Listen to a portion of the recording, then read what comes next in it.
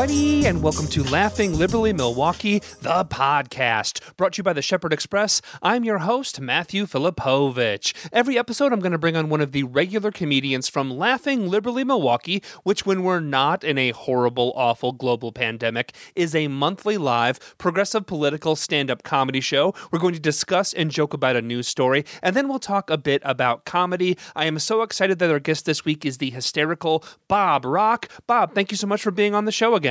Thank you for having me, Matt. All right, so Bob, buddy, apparently a group of right-wing intellectuals are really fed up with, wait for it, woke culture. They're just sick of college campuses where they can't Get it out of here. Exactly, they can't be freely and openly racist, sexist, homophobic, transphobic, Islamophobic, etc. without consequence. So these intellectuals are founding their own air quotes university. One of the founders is a former New York Times opinion editor, Bari Weiss, B-A-R-I.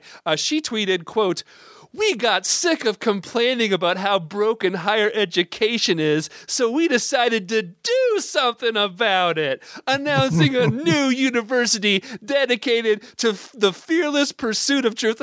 End quote. I mean, I wish that was like a joke. It's not. That's like so juvenile in a way to announce a university, right? So you really can't believe it's real. I thought you did. Like, honestly, I was like, this morning, I was like, is this, or when you sent it, I was like, is that really, we're doing this? Exactly. It's apparently called the University of Austin. So what degrees does this university offer? The answer, none. Is the university accredited? The answer, no. So what's going to set them apart from their peer schools, which would be like, I don't know, Trump University, Glenn Beck University, a Child's Placemat at TGI Fridays? What's going to set them apart from those things?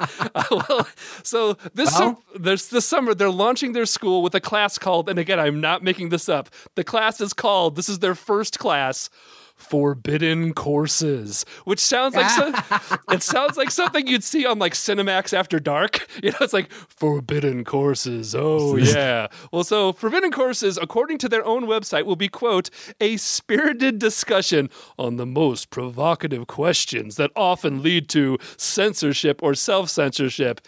All right. So yeah, provocative questions like, I don't know, do trans people have the right to exist? Bob, this stuff is horrible and wild. What is your take on all this? Well, I mean, this kid's having a hell of a month, but finally Kyle Rittenhouse found his safety school.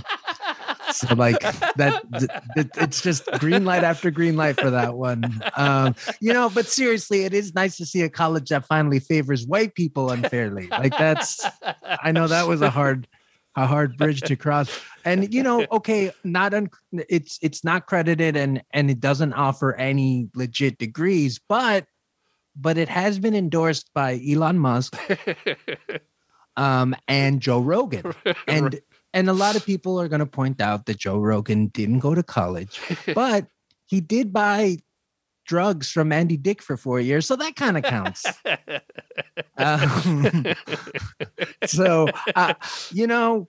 This is taking place in Arizona. Texas. Yeah. Oh, okay. Yeah. Do you have an Arizona joke that you're going to tell? No. Okay. Just to make sure and read the disclaimer. If there's even an inch of snow, the degree won't work. So just be careful of that. Yeah, I mean, like literally on their website, they said because it's going to be in Austin, Texas. They don't have an actual physical campus yet, but there's the quote, like literally on their university website about having it being in Austin, Texas. It's like, if it's good enough for Elon Musk and Joe Rogan, it's good enough for us. This is supposed to be a university, and they're like 10. Well, the cafeteria looks delicious. It's catered by Trump, which is fast food and Mountain Dew. Lots of Diet Coke. Can't go wrong with the DC. And then, they're not gonna. Okay, yeah, there isn't any campus housing. But there are pillow forts provided by the My Pillow guy who this week announced that he no longer believes in the moon. So I can't wait for him to be an adjunct professor offering one of the many courses that I'm sure are just going to be revered in academic circles. Yeah, I mean, it's just like, what are they going to? I know what they're going to teach. They're just going to teach like we hate trans people. We hate people who aren't white. And that's going to be the whole entire shebang. We hate the people that won't hire us with these bullshit degrees. All right. So, Bob, buddy, in addition to being a hysterical comedian and also a member of the Accountants of Homeland Security, which I am also a member of, buddy, you're also a musician and a really, really awesome musician. I normally ask the comics on the show how comedy's been treating you in COVID, but I know, because we're friends, that you've been working on, throughout this whole pandemic, you've actually been working on a new hip-hop album. It's called Press Start. It drops this Friday, December the 3rd. Tell us about the new album and the process of writing it in this last year and a half here. Yeah, so as you said, I wrote the majority of the songs during the pandemic. I definitely touched on the George Floyd protests and everything else that was going on in the world. I think I pretty much have a song for every major thing that has happened in the last 2 years, and just, brought kind of challenged myself to bring a new level, a new sound, always hoping to be innovating and getting better as an artist and a writer and a rapper. And, I'm really proud of this album. It's been getting really good initial feedback, and I'm hoping that it opens up a lot of people's ears and kind of reminds them that lyricism isn't dead and that there's still plenty of really good, well-produced albums. The album isn't dead. We're not a single culture. I love full albums. I'm a huge vinyl guy. I still love complete works of art, and I follow artists who produced that on purpose. Was writing this album during the pandemic different than other music you've written before? Because you're sort of isolated, and so how is it different than writing previous songs that you've written and previous albums you've written? I think it really helped me to focus. During the pandemic, I slowly built a studio in my house. Like, I got an interface and I got a condenser mic, and I just started using all that downtime to teach myself how to use different programs to record myself in.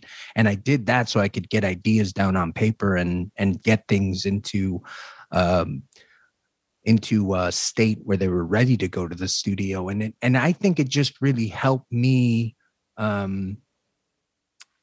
cope with the pandemic, because it did get very difficult at times. And I think, there was it was so strange that there was so much going on in the world at that time. Yeah. Yet, right outside my window, it's just nothing. Yeah. It's just no movement. Nobody's going anywhere or doing anything.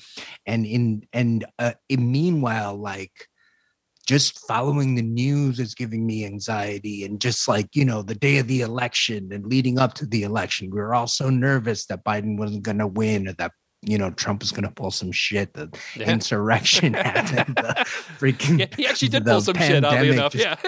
Everything, just everything going on at the same time. And, 10 years of history in a year and a half of time. And for me, it just really helped me hunker down and put all my time and focus into this. And really, I think that shows in the album that I was able to grow and do things that I never thought I was going to be able to do, because I didn't make the music on this album, but I did act as a producer for myself, mm-hmm. and worked with the sound engineers to tonally and musically discover my sound and my voice and the way that I'm going to rap and the way that I'm going to make songs and the way that I'm going to talk about myself and talk about the world. And I think people have been sort of hungry for somebody who wants to say something, because I feel more than anybody that we're living in a time where I can't tell if I'm more scared by the stupid people or more stupid by the scared people. I don't know which one alarms me more, but Yeah. Well, buddy, I'm lucky enough that we're friends, and I've got to actually hear in advance of the album. I can attest it's so good, buddy. I'm so proud of you. The album is Press Start. It drops this Friday, December 3rd. Where can people get this album, online or in person? I'd love it if you bought it from me directly on Bandcamp at BOBROK, just Bandcamp. Bandcamp. Otherwise, it's still going to be available on all streaming platforms: Spotify, YouTube, Apple Music, Amazon, etc., etc. So what would really help me is if you would listen to it and share it. Absolutely. Bob, buddy, thanks so much for what you're doing. Good seeing you, and thanks for being on the show again. Thank you. All right, everybody, I want to thank you so much for listening to episode 36 of Laughing Liberally Milwaukee. We have new episodes with a new comedian on the first and third Wednesday of every month. Please subscribe wherever you listen to your podcasts. You can find out more at laughingliberallymke.com. Until next time, take care of yourselves, take care of each other, and we'll see you at the next Laughing Liberally Milwaukee.